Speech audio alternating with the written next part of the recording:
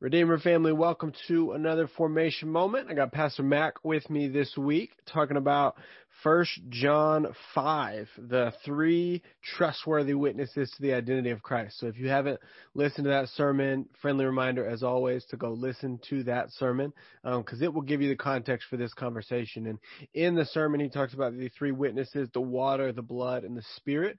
In this formation moment, we're going to focus mostly on the last one and have hopefully a pretty rich conversation about life in the Spirit, because it's going to lead us into next Sunday, which is Pentecost, which is when we celebrate the coming of the Holy Spirit to the disciples in the book of Acts. And so, let's jump right in talking about the Holy Spirit.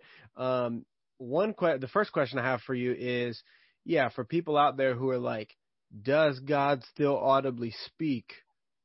What's your response? How do we hear God speak, practically speaking, as followers of Jesus? Yeah, thanks for giving me a really controversial one to start. I'm nothing light, no softballs.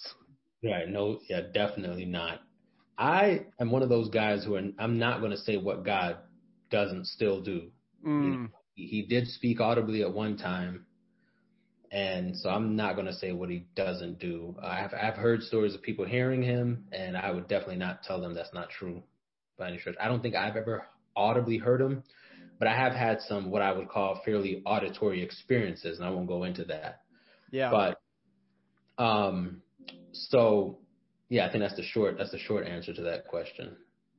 Yeah. So I think more specifically, though, whether we think God speaks out loud or not, I think all of us would say, like, there's a dynamic to our relationship with God that we want to get to where we feel confident that we're hearing his voice, right?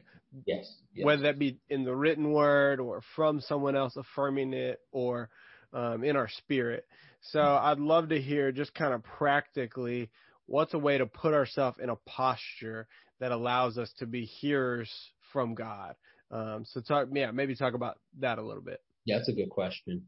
I think the first posture we have to assume, if we really want to hear from God, what's true from God, is that his word is true.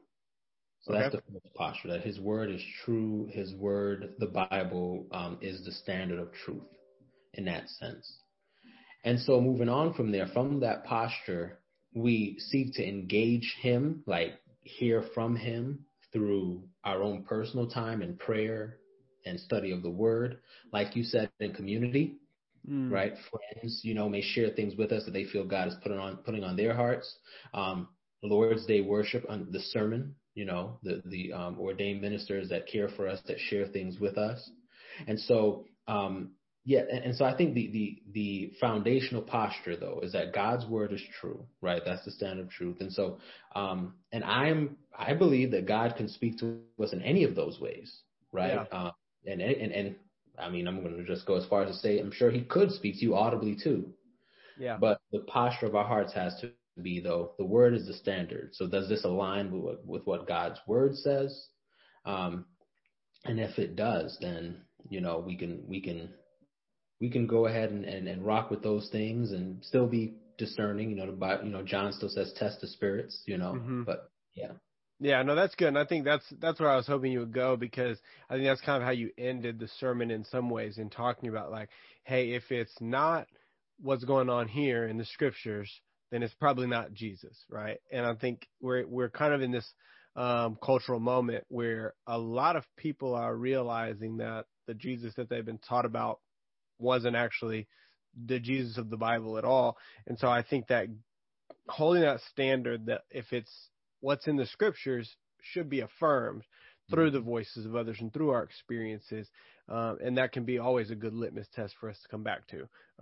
So that's good. And I think the next thing I kind of want to talk about is that prayer posture that makes us more aware of the Holy Spirit, right? Because I think there are certain postures of prayer that are, not, and then no prayer is bad, but more postures that are like, I'm always asking God for things, or a prayer posture of confession, or a prayer posture of a lot of wordiness, right? So maybe talk about what are some prayer postures we can take that would make us more aware that there's something else we need to hear, someone else we need to hear from? Yeah, another really good question. And I remember in undergraduate school and Bible college, we learned about the contemplative practices of one, silence, Yeah. and we were taught like devotional time. You probably should listen more, or at least just as much as you speak in your times of prayer.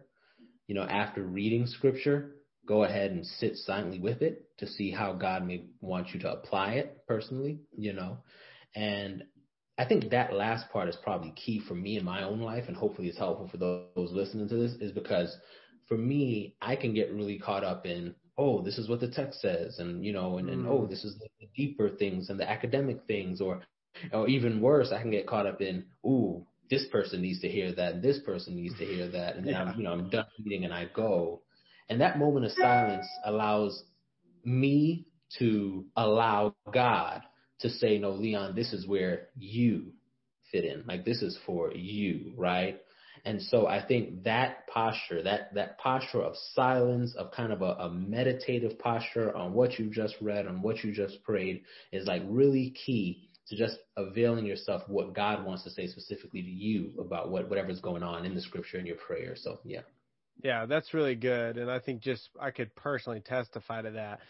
One of the things that we do in our formation group is Lectio Divina together. So there's three of us in the group, and we would just, whatever the gospel text is for the particular day we're meeting on, we will do Lectio together, which is it's another word for divine reading or active listening to the text. And we will try to just say, okay, here's what I'm hearing.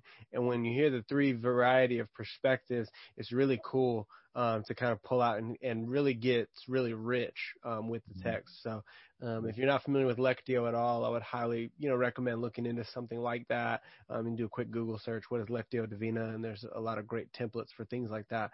But definitely those They can postures that reference are. your class on it too. Yeah, I did. There's probably on the podcast somewhere you can go back and find. In Formation Foundations, we did a whole session on Lectio and then practiced it together as a group, which was really fun. So yeah, I love talking about it. So if anybody has questions about it, they can always reach out to me. But that was one that I thought of when you were talking, and so I just wanted to give that as a testament to, yes, we can hear God in that way, and it's really rich and inviting. So then the last question, and again, none of these, no softballs today. How do we follow the Holy Spirit as our guide, right? I think in the Bible, there's these, variety of ways the Spirit is talked about, in the Old Testament, smoke or fire, in the New Testament as well, these fire of tongues landing on people, or this dove, how do we follow that? Like as followers of Jesus today, who would say, yes, I want to yield myself to God's Spirit. How do we do that? What are some practical ways that we can know I'm following God's Spirit? That's a really, really good question. And you're right. It's another hard ball, another fast pitch, 95 miles an hour. Mm-hmm.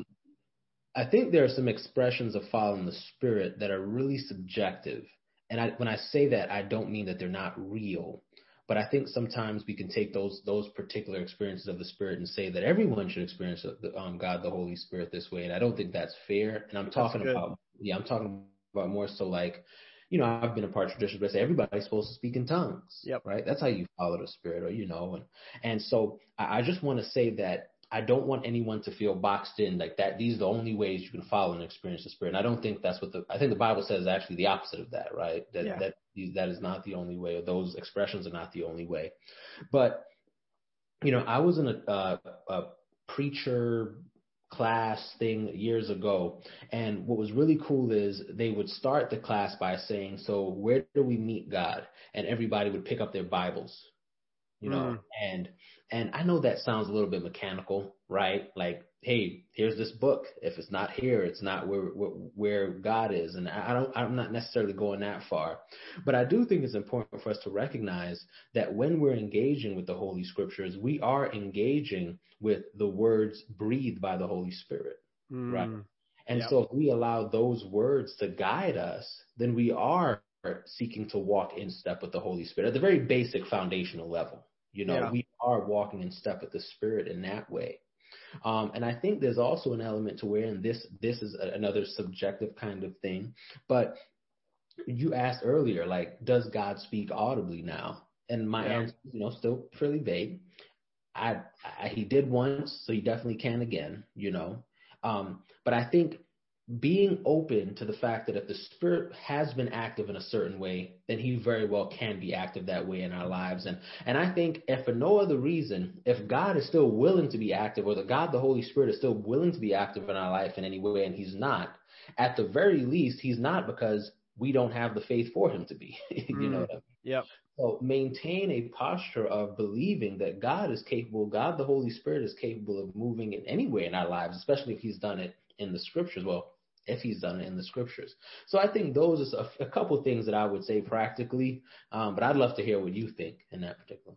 Yeah, I mean, I think you're right on, and I think one thing that people can do if they want to know, am I following the Holy Spirit or my own kind of emotional understanding of a situation, is to check the fruit, right? So we could say, what is the fruit of God's Spirit? It is love, joy, peace, patience, kindness, goodness, faithfulness, gentleness, and self-control.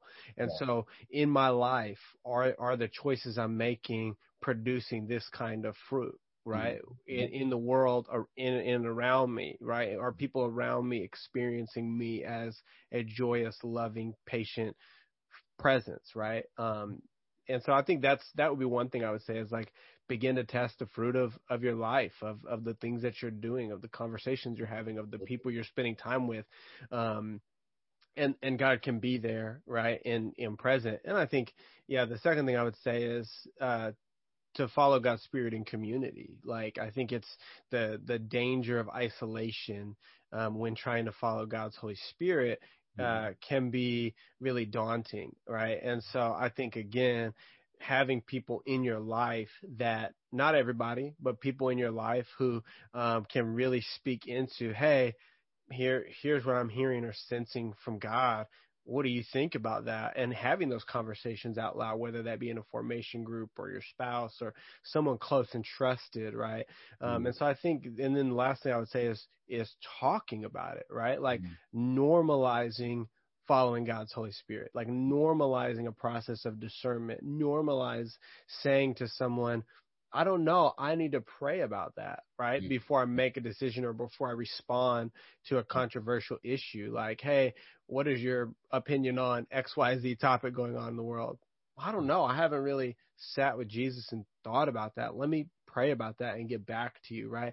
So I think just normalizing this relationship with the Holy Spirit is step one, right? And I think you helped us understand that what is biblical and it's good, right? And it's a seal and a sign that we are in fact following Jesus. And so I'd say normalizing it, checking the fruit, and then doing that in the context of community are going to be the safest ways to engage with the Holy Spirit, who, some traditions describe as a wild goose, right? Like we can't catch this thing in a sense. It's always going to be mysterious to us. But there are some practical ways we can know if we're somewhere totally outside of the bounds of what we would consider safe and good in the practice of following Jesus. Yeah. Yeah. So yeah, that's what I would say. But thanks today. Thanks for having this conversation with me. This is probably like, as with all these conversations, it's like, I hope that for people listening, they're an invitation, right? They're not going to be the thesis on the Holy Spirit. They're not going to be the complete understanding of it.